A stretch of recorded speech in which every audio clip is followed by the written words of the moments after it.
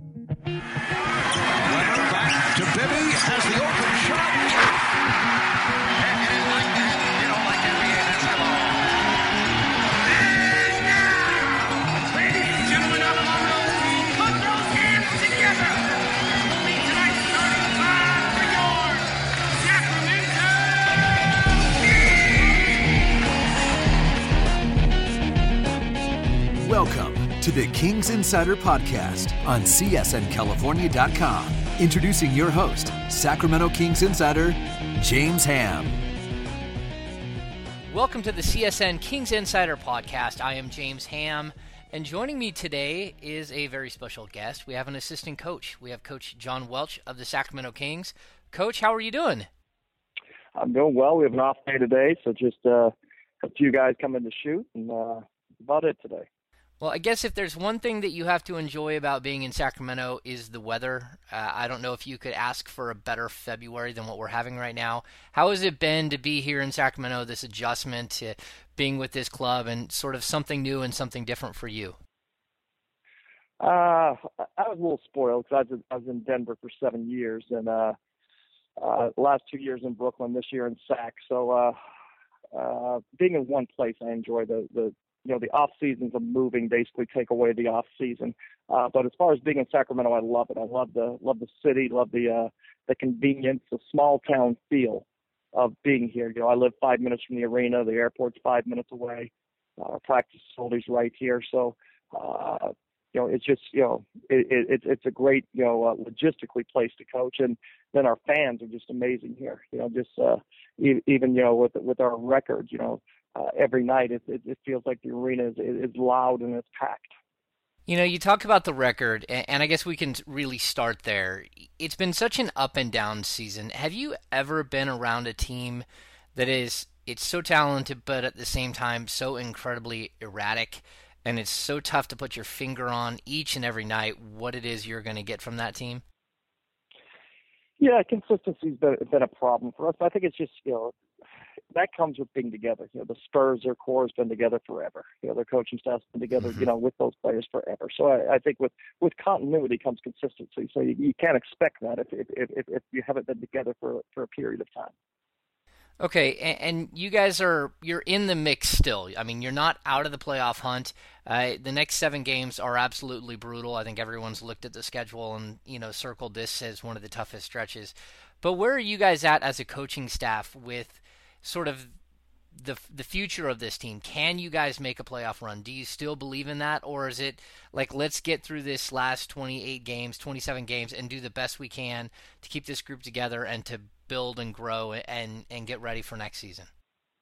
Oh no, our purpose is try to win every game, and from the beginning our goal is to make the playoffs. And that's what the players are striving to do, and it's why we show up to work every day, why they show up to practice. Is we feel we have the talent to beat anybody on any night, and I think we've proven that.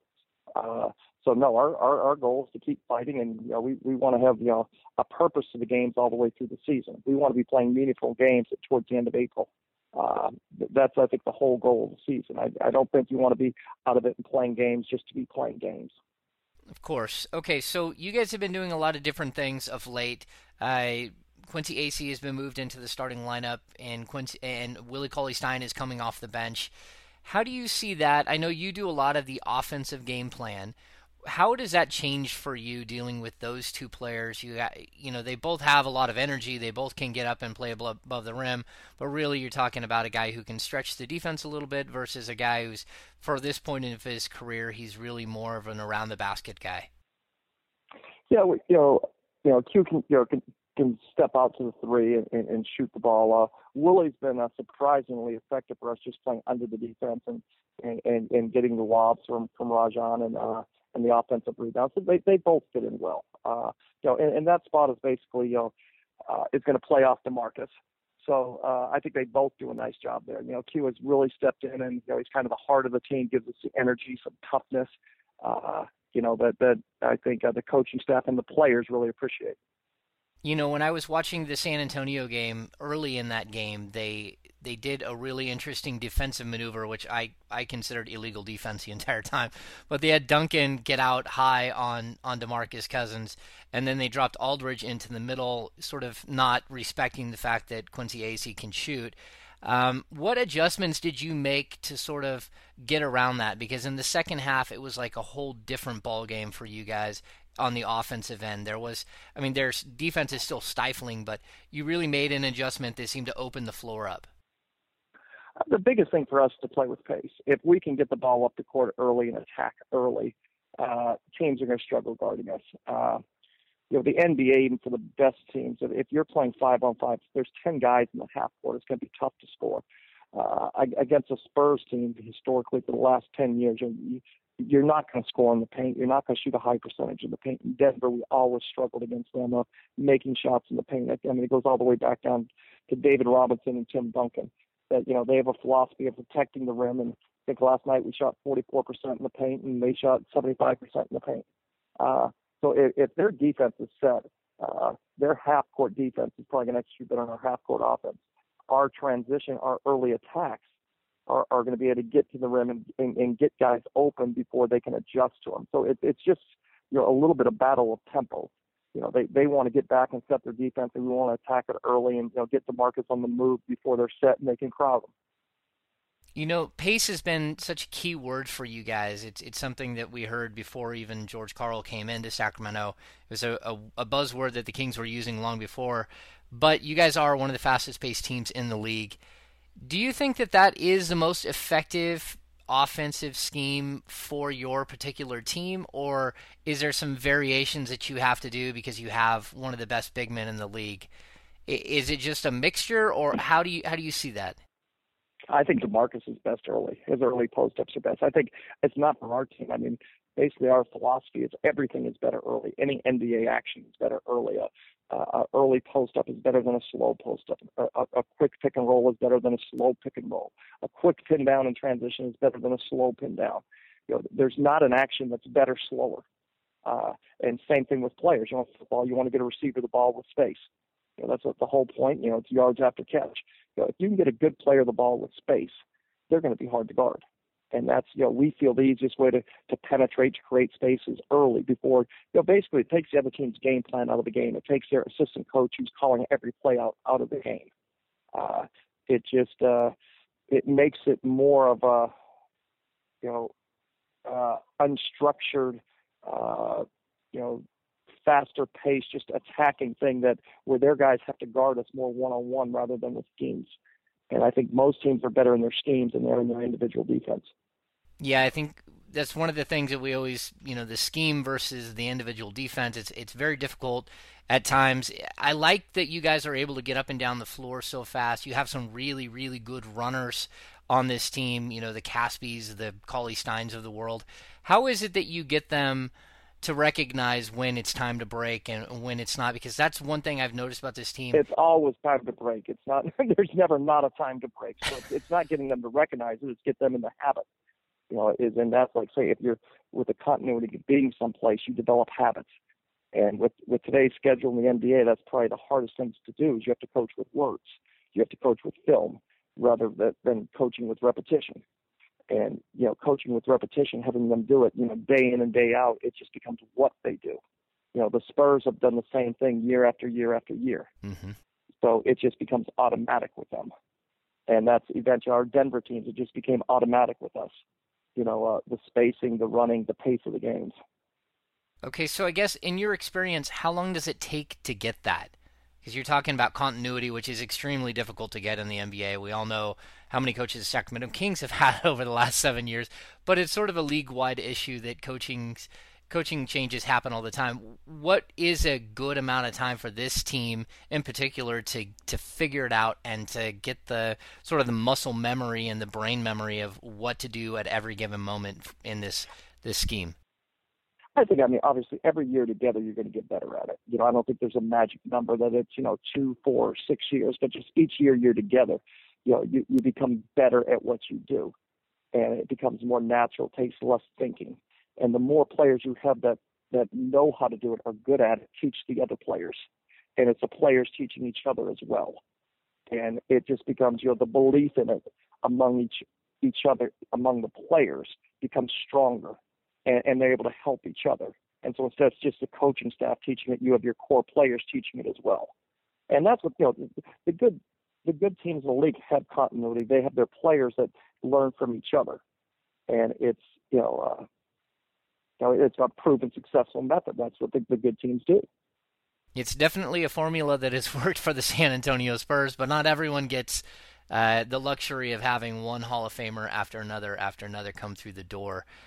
You guys have done a lot of good work with your young players. It's something that I see on a daily basis. I see you working with Willie Cauley-Stein, and I know you guys work with Ben McLemore nonstop, and even guys like Quincy Acey who haven't played a ton this season. But what is it specifically with Willie that you've seen the growth that he's taken on? I spoke to him in the locker room before the game on Wednesday night, and he said that he's almost to the point where he's playing pickup basketball. He's so excited because he feels like all the constraints are gone, all of the questions are gone. His confidence is high, and he's just ready to go out there and play basketball. How do you get a player to that phase? I think a lot of it has to do with Rajon. He does a great job with Willie, and if you see the good young big guys in the league, it usually takes a special player that kind of helps them along. And, Hassan Whiteside in Miami, I think a lot of his success is due to Dwayne Wade throwing him lobs. Bojan, the big kid with the Spurs, when Manu plays with him, he's constantly feeding him the ball around the basket. Rajon has done a great job with Willie in throwing him the ball, having confidence with him, and talking with him. So I think that's been a major thing. The second thing is, and maybe this is even more important, is Willie's just desire. I think coming out of the draft, there was some question of whether he liked basketball, had a desire, and he has a burning desire to be a great player, and he learns things as quickly as any young player I've ever been around. He has all these aha moments where you see the smile and the sparkle in his eye when you teach him something. He's so excited about it, and it makes all of our jobs so much fun working with someone like him. I watched you and Rajon working with him. Maybe it was a week and a half, 2 weeks ago. You were working on him in transition, getting out, but he drops the ball too low every time. So you were showing him to keep his elbows high and to swing his elbows through as he's going up for the layup to protect the ball. And then you get to the game against the Spurs, and you see Cauley-Stein on the break. And not only did he do exactly what you had shown him, which was keep the ball high, keep the ball away from the guards, up around his face, but he also did a Euro step and switched the hand. I mean, you have to marvel at his athleticism at some point, right? Yeah, and again, it's just, because of his foot problems in the past, we want to make sure that we don't overwork him and that we keep him fresh and injury-free. And it's been tough with him because he's constantly coming to me wanting to do more work. Coach Wahlberg did a phenomenal job working with him every day before and after practice. He's just a sponge to want to get better and work on the things that are functional and, that he'll use in the game. A lot of players want to come in and shoot threes or do things that they may not be ready to do yet in the game. And Willie, is so coachable and will work on all the things that are going to help him, in the next game, and then he's able to apply them right away. You've shown glimpses of his ability to shoot the ball. We were just amazed when we brought him in here how well he shoots the ball. In drills, he is an amazing mid-range shooter. No one knows that yet, and it's not something that we're going to rely on right now.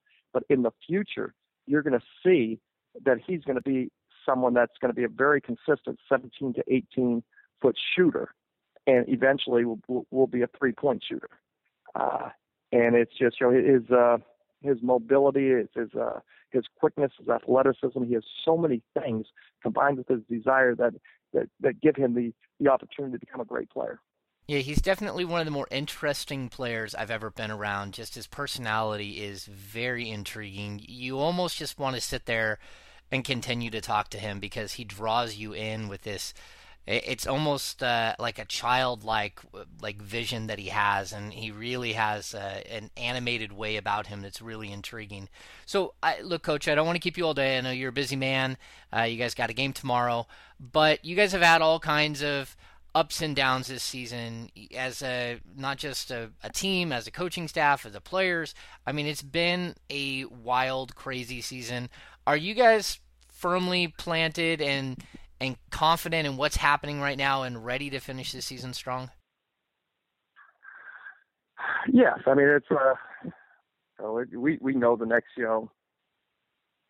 stretch of games is very important. It's against good teams, but we have good players. Yeah, I mean it's like I think we're going into a fight. We're armed, and we just have to go out and compete every night. And it's not like we're going in feeling like these teams are all better than us or that we don't have a chance to beat. We feel if we go out and we do what we're supposed to every night, we're going to win a game. And I think, until proven otherwise, that's going to be, our attitude. With many teams, with DeMarcus and Rajon and Rudy, it's they give us the firepower to go out and to score enough that it's tough for other teams to beat us. All right. Well, I think it is tough to beat you too. It just depends on what team shows up on a nightly basis. All right. So, Coach, thank you so much for jumping on. I know you're busy. I know everything is crazy there. But again, it was nice to have you on the second time you've been on the podcast. Thanks so much for joining me. You got it. All right. Thanks for having me. Welcome back to the CSN Kings Insider Podcast. Joining me for this second portion of the podcast, like always, Mr. Aaron Bruski of hoopball.com. AB, what's going on? I am like most of your listeners. I am fed up with covering the Kings. I'm not really fed up, but what are we going to talk about here today? Is this going to be new stuff, or are we going to just rehash the same stuff over and over again? You know what, Aaron? They just won 3 in a row. What are you talking about? 3 in a row. It was pretty huge to beat Michael Malone twice, I must say. It's actually really huge. 33. And on that note, it is massive, let me tell you, because the schedule's not getting any lighter here. Okay, well, let's start with the 2 battles against Michael Malone. To be honest with you, they let off the throttle in both games, and they escaped both games, but a win is a win is a win. Do they mean anything at this moment, or are they just collecting wins to push them closer and closer to not having their draft pick and not making the playoffs? Yeah, I think those wins are important. I mean, to not make the playoffs and lose the pick, that would be very Kingsy, or Kangsy, if you will. I also think that they needed those wins to keep from imploding. So on that note, that's a really good thing, because I mean, I don't know what your sense around this is, but George Karl, to me, seems like somebody who's already checked out. And I say that, let me be very specific about checking out, because I don't think that he's not trying. I don't think he's mailing it in on that end, but I don't think he's changing anytime soon. And I think he's fed up with, more or less the criticism of him, the criticism surrounding the team. And I think he's going to go out the way that he wants to go out. So in that respect, I think he's checked out, because there's no changes made with this team whatsoever. This is the same exact facsimile of everything that was going on before the break. They just don't have Vance Wahlberg around, sitting in a chair on the sideline. Nobody puts Vance in a corner. You know what? We talked about the Vance situation last week and how strange that was and how weird it was. I had John Welch on it in the first half. Very surprised I was able to get an assistant coach with all that's going on, but he was actually really good. Of course, we avoided sticky subjects because that's just not where we're trying to lead this conversation. Not especially when you have a guest on. There's no reason to poke and prod about a friend who lost his job and stuff like that. But I guess what more or less, Aaron, what we're both deciding here is we're just gonna act like Philadelphia, Denver, and Denver didn't happen because they weren't great wins and they eked them out, but they fall in the win category. And I'll point this out too, for those of you who are like, oh, this team is just the worst. If you go back, and I know you can't do this, but just the 2 Minnesota games, the Nets, and the first Philadelphia game. If you win those 4 games, you're the 7 seed right now in the playoffs, or the 8 seed, right? You're in the playoffs. This season was lost on silly losses, early, midway, all over the place, games that you just shouldn't have lost. I mean, there are another 8 games that I could pull that the Kings could have won and should have won. But those 4 games there, you have to win. And those 4 games are going to cost them the playoffs most likely when it's all said and done. But when you get to the Spurs game, I guess we're going to have to cover the Spurs game because some things happened, and you kind of made mention of that. George Karl in post-game, he didn't take kindly to a young guy asking him about his rotations and about Marco Bellinelli. Is that what you were talking about? That's a piece of what I'm talking about. Yeah, absolutely. I thought that was really telling because Marco Bellinelli is that's a blip on George Karl's record. You know, he's overplayed the guy. He's misused him. And that young reporter has every right to ask that question because it's a really critical question surrounding this team. Marco Bellinelli's cost this team games. I don't think it's all George Karl's fault that Marco Bellinelli's played the way that he's played, but he certainly hasn't put Marco Bellinelli in a place to succeed. So, yeah, that's a fair question. And for George to, talk to this reporter like that's an unfair question, I just thought that was unprofessional. I can see that. And to be honest with you, I have a policy myself, and this is my own policy. Like, look, when it comes to individual games, I ignore the stuff that sticks out and like is obvious in a game that may or may not. Like, I'm not going to ask a player about a shot they missed. I'm not going to ask a coach about the final play that he ran. Because look, those are like split-second decisions. If something blows up like the old Chris Webber timeout thing that cost you a game, it's going to go national, it's going to go big, it's going to blow up, and you have to write about it. But in a game where one guy has an atrocious game, I mean, he was 0 of 5 from the field, he ran like a negative 21, and not only that, but in all honesty, poor Darren Collison and Willie Cauley-Stein. To me, that was the other tragedy of what happened with Bellinelli. Bellinelli just killed his teammates. Those guys Collison ended up with like a negative 29 on the game, and Cauley-Stein ended up with like a negative 24. Collison shot like 7 of 8 from the field. And Cauley-Stein, same thing. He was right there. I think he was 6 of 10. He flew all over the court. He had a huge impact. But when you're playing alongside of Marco Bellinelli at this juncture, then there's an issue. So I guess my point would be that I'm not going to call a coach out for playing Marco Bellinelli in that game because, to be honest with you, George Karl has played Marco Bellinelli in every single game, and very few times has he helped this team. So I'm only going to look at like big picture things that I can look at that have weight behind them as far as sample size. And so if I look at it in that way, then George deserved to be called out for the Marco Bellinelli situation.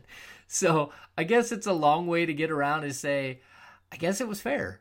Well, and then you got Omri Caspi not playing. I mean, that's a huge question mark right there. That was weird. And again, I'm not like a George apologist here. Honestly, I think what happened with Omri was that he put Costa in the game. He put what was it? Collison, Costa, Bellinelli, and Cauley-Stein in the game, and the game fell apart so quickly that it was mind-boggling. And he was trying to reinsert a starter back into the game to try to level it out. He tried to get Rudy Gay in first, and then he came back with Cousins. And I think what happened was he literally got caught mid-rotation getting blown out. And he was trying to recover and didn't think to put Omri Caspi in the game because the bench unit had fallen apart.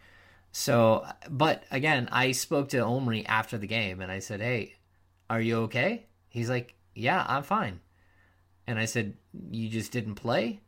And he goes, "Well, I saw your tweet about what George said, and I thought that was funny." And he goes, I don't know. I just didn't get to play." and that was it. And I'm like, all right. I said, so you're 100%, like you're a healthy scratch? Yeah, I'm fine, man. So just a weird situation, and that game spun out of control. Yeah, it speaks to the disconnect, I think, in the locker room between players and coach at this point. I mean, we're 25 games out from the end of the season, and you've got a key veteran who's really played well this year, who has no real idea why they're sitting. They're not on the same. He's not on the same page with Carl with respect to that, and that, I think it speaks to the larger situation in Sacramento where he's a lame duck. Like, everybody knows that unless they do something drastic and start winning games and have this great showing in the playoffs, and the tenor and the tone of everything around the organization changes, that he's not going to be here next year. And so I guess my question has been throughout this entire year is, why was this ever a wasted season in the first place? And why wasn't there expectations placed upon George to behave in a certain way with regard to ripping players in the media, with regards to offensive and defensive systems that clearly aren't working? Because you've got pretty much anybody that knows the game of basketball knows that this is just it's a system mismatch, and that the stubbornness of not changing is really what's been behind all of these losses. So I don't know, like, where do you go from here? If you're the Kings, can you make a change right now? It seems less likely with every day. I mean, it's already bad basketball. You don't need to have a PhD in basketball to know that what they're doing is not good. So if that's not enough to cause a change to be made, where does this head? One loss to San Antonio doesn't change things, but pretty soon there's going to be some must-win games in here, and they, I think they're 3.5 out right now. Are they still 3.5? That number, I might not have refreshed my standings. I'll have to refresh here, but we've got. No, they're four out behind the Jazz. They're not going to catch the Jazz. I don't know. I think they can catch the Jazz. Dallas. The Jazz are too good. Look at that. Dallas has moved to 7th. I think Utah and Dallas are still up for grabs. I would bet my house they can't catch the Jazz. Really? Yes. I wouldn't go that far. Honestly, I don't think. I probably shouldn't be betting my house, by the way. You may have already lost your shirt on the road to 33. Easy. I'm ahead on that, by the way. I'm ahead. You're ahead. Okay. So I'm going to break this down too. Look, you lost to the Spurs. Everyone in the league loses to the Spurs except for the Warriors. The Spurs are the most mechanical, systematic, destroy-you team that there is in the league. The Golden State Warriors are this free-flowing, beautiful piece of artwork. The San Antonio Spurs are like the Empire State Building. I mean, this thing is built just impeccably, and it has been for this will be their 40th season in the NBA, 40th season, and they will have made the playoffs in 36 of the 40. I mean, that's just staggering. No one, not another team in the NBA can even come close to that. It's absolutely shocking. And you walk into that game knowing that you have so little chance to win. You played in Denver the night before. The travel, everything else is brutal. You had very, very little opportunity to win that game. And so I'm going to take that. I'm going to crumple up in a little ball and I'm going to throw it away. But the problem that you still have is the Bellinelli situation. That's one issue. You have these other situations that keep popping their head up again and again and again. That's why I brought up a larger sample size. I think at this point we know that Marco Bellinelli isn't made for this system. For some reason, he's not made for this system, or he's not made for a Sacramento Kings uniform. He signed to get a bunch of money, and the day he signed to get a bunch of money, he regretted it, and we're seeing that play out in slow motion. He wants to play on a winner because he's played on winners, and as opposed to making a team into a winner, he's sat back and said, I want to play for a winner. I can't believe I'm not playing for a winner. And so he's part of the problem, not part of the solution. And actually, the further along we get in this season, we've been talking about it all year long. I mean, this is a horrible defensive team, and of the horrible defensive, teammates on this, players on this team, he is the worst defender. There's no question about that. He hasn't hit his shots at all. We know that. Even when he's wide open, I kind of get the feeling like it's time to not play him and to stick with Collison and McLemore and maybe a sprinkle of Seth Curry or James Anderson at the 2. Really cut down to a 3-guard set there and just try to ride this season out and see what happens. I mean, the thing with the system, it's, you mentioned that he doesn't fit the system. I don't know that any of these guys fit, and I don't even know that there is a system at this point. They're freelancing so much out there with just 4 guys standing around the perimeter and an occasional screener. You take Marco Bellinelli out, and that's an obvious thing that you can do that will help this team. But really, where do you go from there? DeMarcus Cousins he's exceeding expectations within this system and still looks terrible while doing it, I might add. And that's not enough to pull you out. I mean, he's having these superhuman performances.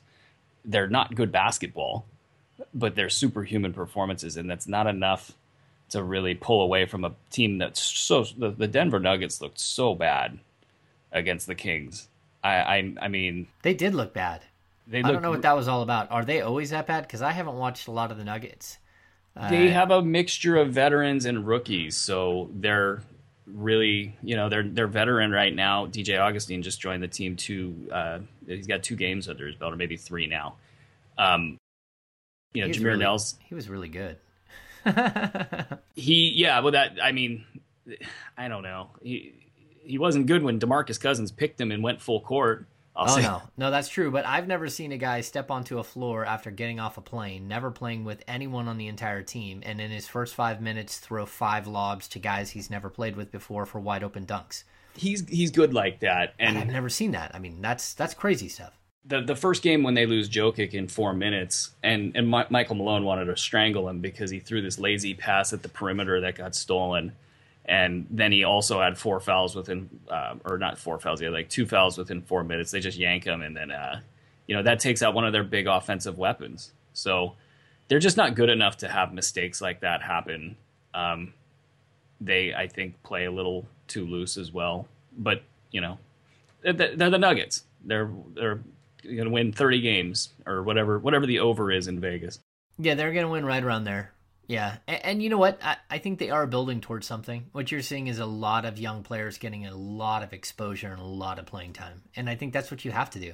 I mean, I'm always caught off guard when, especially the first Nuggets game, when Gallinari was sitting on the bench late in the game, and they were right in it, and they left him on the bench. I was surprised by that. I think he had 27 points, and they kept their best offensive player off the floor. Kenneth Faried has had a difficult time getting on the floor and getting consistent minutes, but it's because Kenneth Faried doesn't play consistent defense at all. Ever. Yeah, everybody you talk to in Denver that's not a Carl guy, because it's funny, there's Carl guys in Denver that literally actually use Carl talking points to talk about the Kings from 2,000 miles away or however far away it is. They love him. They love Michael Malone there. He's doing a great job. The players love him. They're definitely taking a step forward there. As far as the Kings go, though, it's like, where do you... Like, I don't know what the purpose of having Carl coach this season out, or, getting rid of his assistant coach, if you're not going to find a replacement, or you're going to leave it to Carl to find a replacement. I mean, is Carl going to find a replacement? No. I mean, I get that. I didn't get why you let go of Vance. I mean, I do. I understand it. I've heard why it's done. Oh, no, I get why you do it, but I don't get why you do it without saying you have to make this specific change. Because there's no time left in the season. There's no like, if you would have brought in a defensive coach over the weekend when the Kings had like a couple of day layoff, that's going to be like 3 of the remaining like 6 total practices. There are no practices left. So a defensive guy, what's he going to sit on a plane and talk to somebody? But I think it's really. But I think we're making this too complicated with the defensive change. Like, yeah, I think there's going to be struggles, but I think like as long as you're not zoning up the pick and roll, and you go to just a traditional either hedge and recover or man-to-man principle on the pick and roll, then you lose a lot of the defensive struggles. And so I think you could do that right now, today, tomorrow, without really having to work on, I mean, guys get off look at the Phoenix. That's not a good example, but like their teams get dismantled and they get put together and they go out there and they run a base defense, and it's not that exotic, but it'll be better than what they have right now. I just think I've seen a lot of good stuff out of their defense over the last couple of games, like not like something to write home about, but I think they're doing a better job of cutting off the baseline. I think they're rotating better off of that cut off the baseline. I think both DeMarcus Cousins and Quincy Acy have done a really nice job of recovery and changing direction. I mean, there's a play that I tweeted out the video of Quincy Acy. He jumped the cutter on the baseline.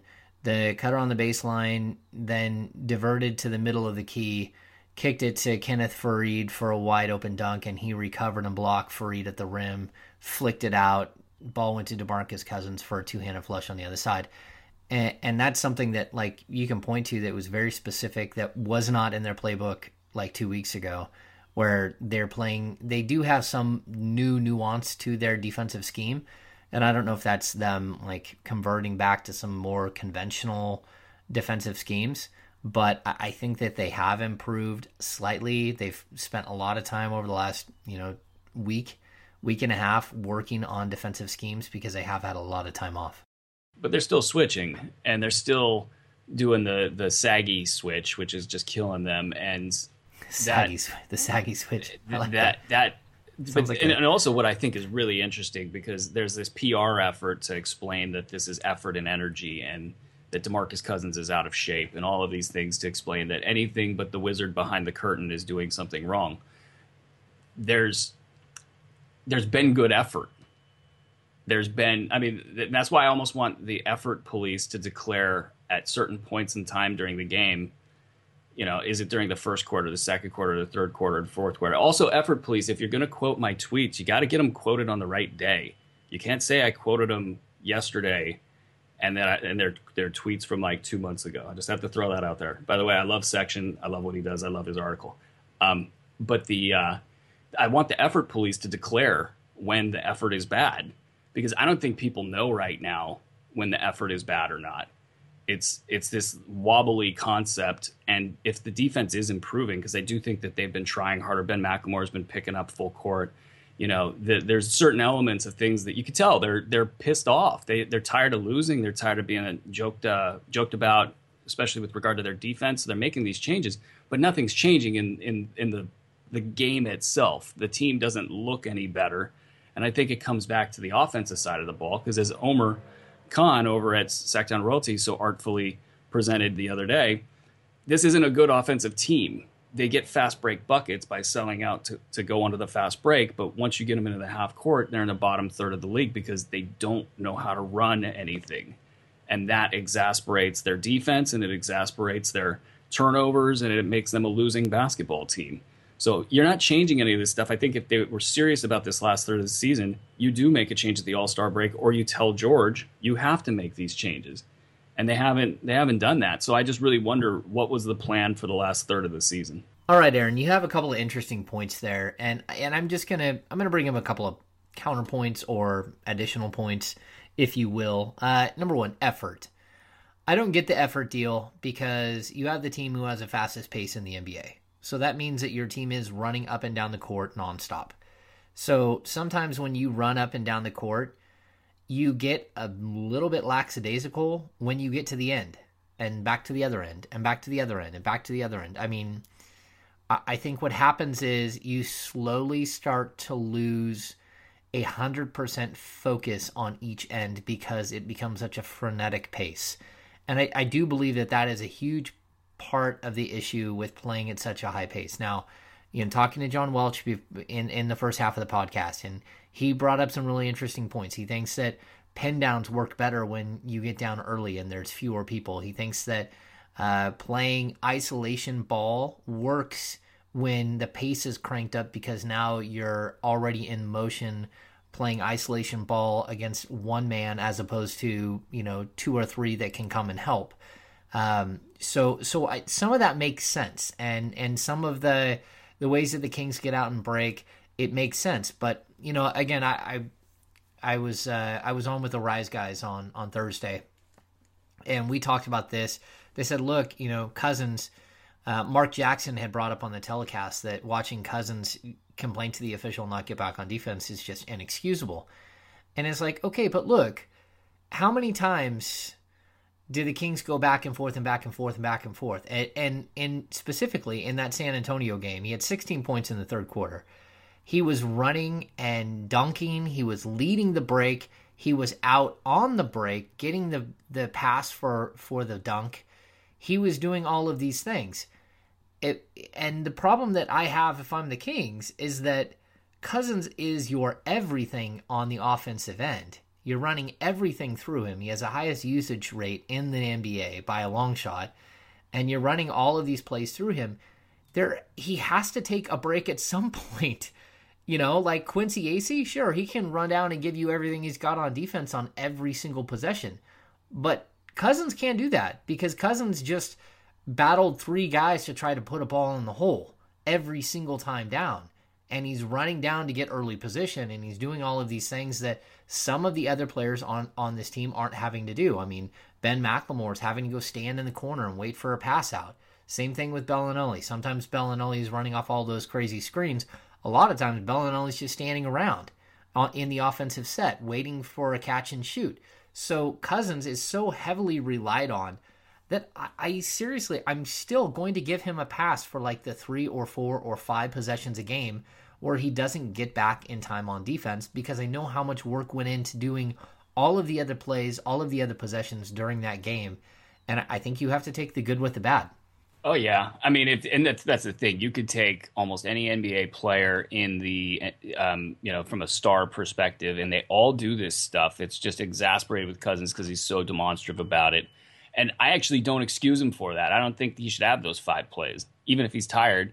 I mean, maybe that's a creative way to get a breather, is to yell at the ref. But I would say, skip that and get back down and get back down on court. But again, it's just like, look at this thing over here. Don't look at this thing over here. Like it's a distraction technique, and it's pretty transparent. And it's funny because you hear it so like all around the nation, like it's almost being submitted through press channels, and that's where you go, you know what, this stinks. Like, I don't think that DeMarcus Cousins should be the recipient of like hit pieces, on his character or his effort, when you're right, he's lumbering up the court, at 280 pounds with multiple injuries, playing 12 minutes straight in quarters.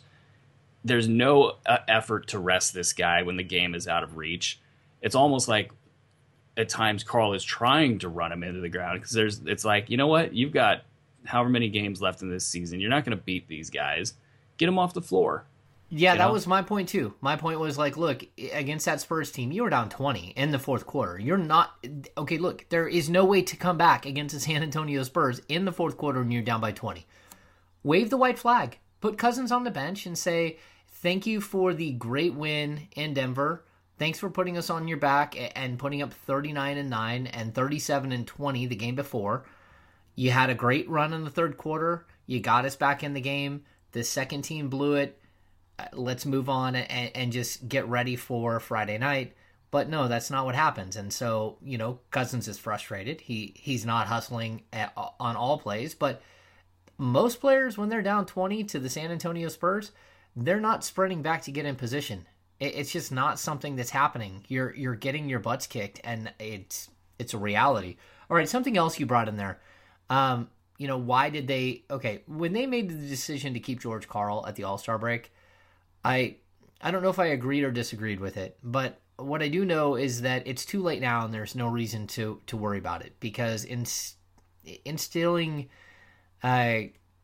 trying to put Corliss Williamson into the head coaching role at this point, you're more than giving away the season. You're losing your entire player base for the next 25, 26 games. No one's, you want to talk about getting back slowly on defense. I mean, they would just absolutely collapse. And would they though? They would, because there's no way to change a system that quickly. There's nothing that Corliss could do to change the system. And I like Corliss. I think he's a good dude. He's never been a head coach. He has at the low division college level, but he's never been an NBA head coach. He's only got a couple of years as an assistant. And honestly, when I look at it, how could he make a difference? Because the difference we're talking about, Aaron, isn't a different voice in the room. If it was just the Kings need a different voice in the room, then maybe that flies. Maybe that is a way to transition. If it's a Dave Blatt versus Tyronn Lue situation, that makes some sense because Tyronn Lue's been there the whole time. He's not going to do a complete system overhaul. When you're going to Corliss Williamson, you're going to have to rely on George Karl's system throughout the rest of the season because that's where you're at. You can't just switch and hope to get, things right. Again, if it was just a different voice, then I'm good. But changing everything, you're just giving away the final third of the season, really just cashing it in and saying that's it, and paying a lot of money to do it. I think if you're going to have to run with George Karl's system down the stretch, you might as well have George Karl run it. I would say this: if he doesn't make the changes, it's guaranteed disaster. And so at that point, I would be, because I'm willing to guarantee that it's disaster. I'm willing to take the try on Corliss just to get a head start even on the next season, because he could go back to Michael Malone's system. There's enough players that played that system that could piece together. I mean, at this rate, if you do anything but having Rajon Rondo dribble the ball in the half court, it's going to be better. And that's, I know he has these big assist totals and everybody's infatuated with that stuff, but it's not going to work. So I'm willing to make that bet here on this podcast and see that play out. But that to me is just a way that you could do that. It'd be better than what they're going to do right now. But as far as going back to the All-Star break, the decision to keep him without mandating a change in these systems, whoever pulled the trigger on that, whether it's a combination of minority owners and Vivek or however the interplay between that worked, but we do know that the minority owners were involved and that money was involved. That's very clear right now. When they made that decision, everybody needs to be very clear that this sent the season, the last third of the season, into a spiral where they're not going to win games. Can George change? I thought he was going to. And honestly, I wouldn't be surprised if when they got rid of Vance, that he decided he wasn't going to do it. Because when he was on Grant's show, this was a guy that was talking about, maybe I need a half-court team and I need a full-court team and maybe we need to make these changes on defense. I thought he actually sounded like a guy that was willing to meet maybe halfway. But after they got rid of Vance, I just saw a different George. And I don't see any attempt to make a change in any respect. So that makes me just wonder, if you know you're a lame duck, why not go out on your own terms? If you're that sold on your own system. I guess it is one way to look at it, and I understand it fully. So, but at the same time, I just don't know that. Look, should we be talking about playoffs? And I think the answer is absolutely not. But when you're in the middle of an 8-game stretch that the Kings are in, where it's so brutal, I still think that the Kings have an opportunity to win 3 out of the next 7, maybe even 4. If they could go 4-3, can you beat either OKC or the Clippers? I don't know. You've beat them both already this season. Can you beat Dallas, who's fading? Can you beat Memphis, that's beat up and traded away, a lot of continuity and has gone a different direction? Can you beat the Pelicans, which you have to beat? And of course, we throw in the Cavs in that mix. We throw in, you're going to lose some of these games. But the Kings still have, if they make it out of this next stretch, out of this, say, we'll include the San Antonio game, the 8-game stretch, if they're 4-4 or 3-5 in that set, they have a shot because the last stretch is crazy. Yeah, these next 5 games are really... They're the different, actually not 5, 7 games. The Clippers are going to come out ready to win. The Thunder are going to come out ready to win. Memphis, like you said, is beat up. But the thing is that they got Mike Conley and Zach Randolph. They're gonna look at the Kings and say, we got to get this game. So they're gonna come in and play hard. Dallas is the really must win game for the Kings in that 4-game stretch. You get the Spurs right after that. The Kings cannot beat the Spurs. The New Orleans Pelicans, they're not as good as the Kings, but anything can happen. Then you get the Cavs. And you get a little breather after that, though. There's a tiny little breather in the schedule for the next 5 games, 6 games after that, 7 or 8 or even 9, 10. I'm looking at a 10-game stretch after that kind of not murderer's row, but a tough stretch. There's a 10-game stretch after that where the Kings could make their push. Look at the rest of it. The rest of it is the same way. Honestly, the rest of the entire schedule after this 8-game stretch, there's not one game in there that you circle and say that is a guaranteed loss. No, and that's the craziest thing about this is I have no problem putting them in the playoffs if you say that they make even half a change, or gosh, I mean, some of their talent is, I mean, with DeMarcus Cousins playing the way that he is, he can single-handedly win a game for you. It's just how many of those can he do, and how much kind of adversity can he overcome, and can, they limit their turnovers. That's such a big swing with this team. If they can get out there and not kick the ball around, say half as much, they become pretty dangerous. I don't want to rule them out for the playoffs, but what you come up against is the math, where there's so many teams between them and getting there. It's not that they're just 4 games out with however many to play, which I would like to know. 26, because they had 29 coming out of the break, and they're 3 games in. The math starts crunching on you, and then you have to not just be good, but you have to be better than the teams around you. Portland doesn't look like they're going away. It's the Mavs and the Rockets.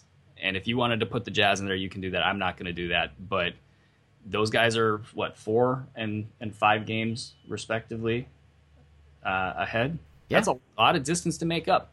So, but you play those teams, too, if I'm not mistaken. Except for Houston. I don't think they play Houston. They played Houston a bunch already. No, they get Houston in the last game of the season. Oh, see, there you go. And they get Phoenix the game before that. Phoenix is the worst team in basketball right now. But if you look at the schedule, how many games are against teams like Phoenix? And again, they've lost twice to Minnesota. They have two more games against Phoenix, who's terrible. Phoenix is Minnesota, right? Minnesota's going to play them tough. Portland will play them tough. Denver will play them tough. But you look, you got Phoenix twice in there. Oklahoma City at the end of the year, keep in mind, on April 9th, they're going to have that 3rd seed wrapped up. They'll probably be resting guys. That could probably work in their favor. There's ways this can work. That's what I'm saying. And I'm saying that you can't flush away the final 29 games and say, look, George Karl has been a miserable failure here, and we're going to just throw away the rest of the season. Because there's always the what if. And this team has shown the ability to win 5 and then lose 8 out of 9. And then win 3, and then who knows what they're going to win or lose. So I'll put it this way. If he doesn't change, I would almost be willing to predict that the Kings don't make the playoffs and they lose their pick. That would be I think a lot of Kings fans would just be out of their mind, pissed. I think that's the favored result if he doesn't change. Better than 50% odds. All right. Well, I mean, you're right. I mean, it's very possible. Very possible. All right. So, do we have anything else to cover, Aaron? We've run through this team like crazy. I got photo bombed by Mr. DeMarcus Cousins in pregame. That was fun. Yeah, I like the way that the team is kind of taking their the drama and kind of shoved it into its own little corner somewhere else. They don't seem to let it get to them. Well, me and DeMarcus are good right now. I think there are plenty of times over the last 6 years that me and DeMarcus aren't good. I think we're in a good place right now. I mean, I have respect for him. He's got respect for me. We've been going back and forth for a long, long time. And right now, I think we're in a good spot. I think he's grown up so much, it's not even funny. I don't buy the he's out of shape line. You know, can he try harder on every single play? Yes, but they could also try harder to not run at 100 miles an hour the entire game and run a 280-pound dude into the ground. You know what I don't think we ever talked about is you guys are having so much fun over there that you actually had a Hillary Clinton wig on. Oh, God. That was bad. That was the funniest thing I've ever seen, man. That was bad. Can you bring that one back? No, we're not bringing that one back. I think the Kings fans would like that. I think Guy Haberman was Bernie in that one, and Bobby Jackson had Donald Trump hair. Oh, you guys! I appreciate the coverage at CSN. It's been really good this season. You guys are killing it. I love it. I think we are.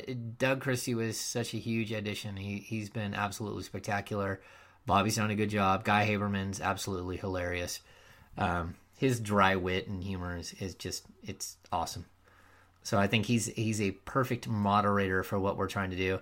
Now, they could give me a heads up and say, look, DeMarcus Cousins is dancing over your shoulder, and I would turn around and punch him, or maybe throw down and me and DeMarcus do the Carlton together right there on the telecast.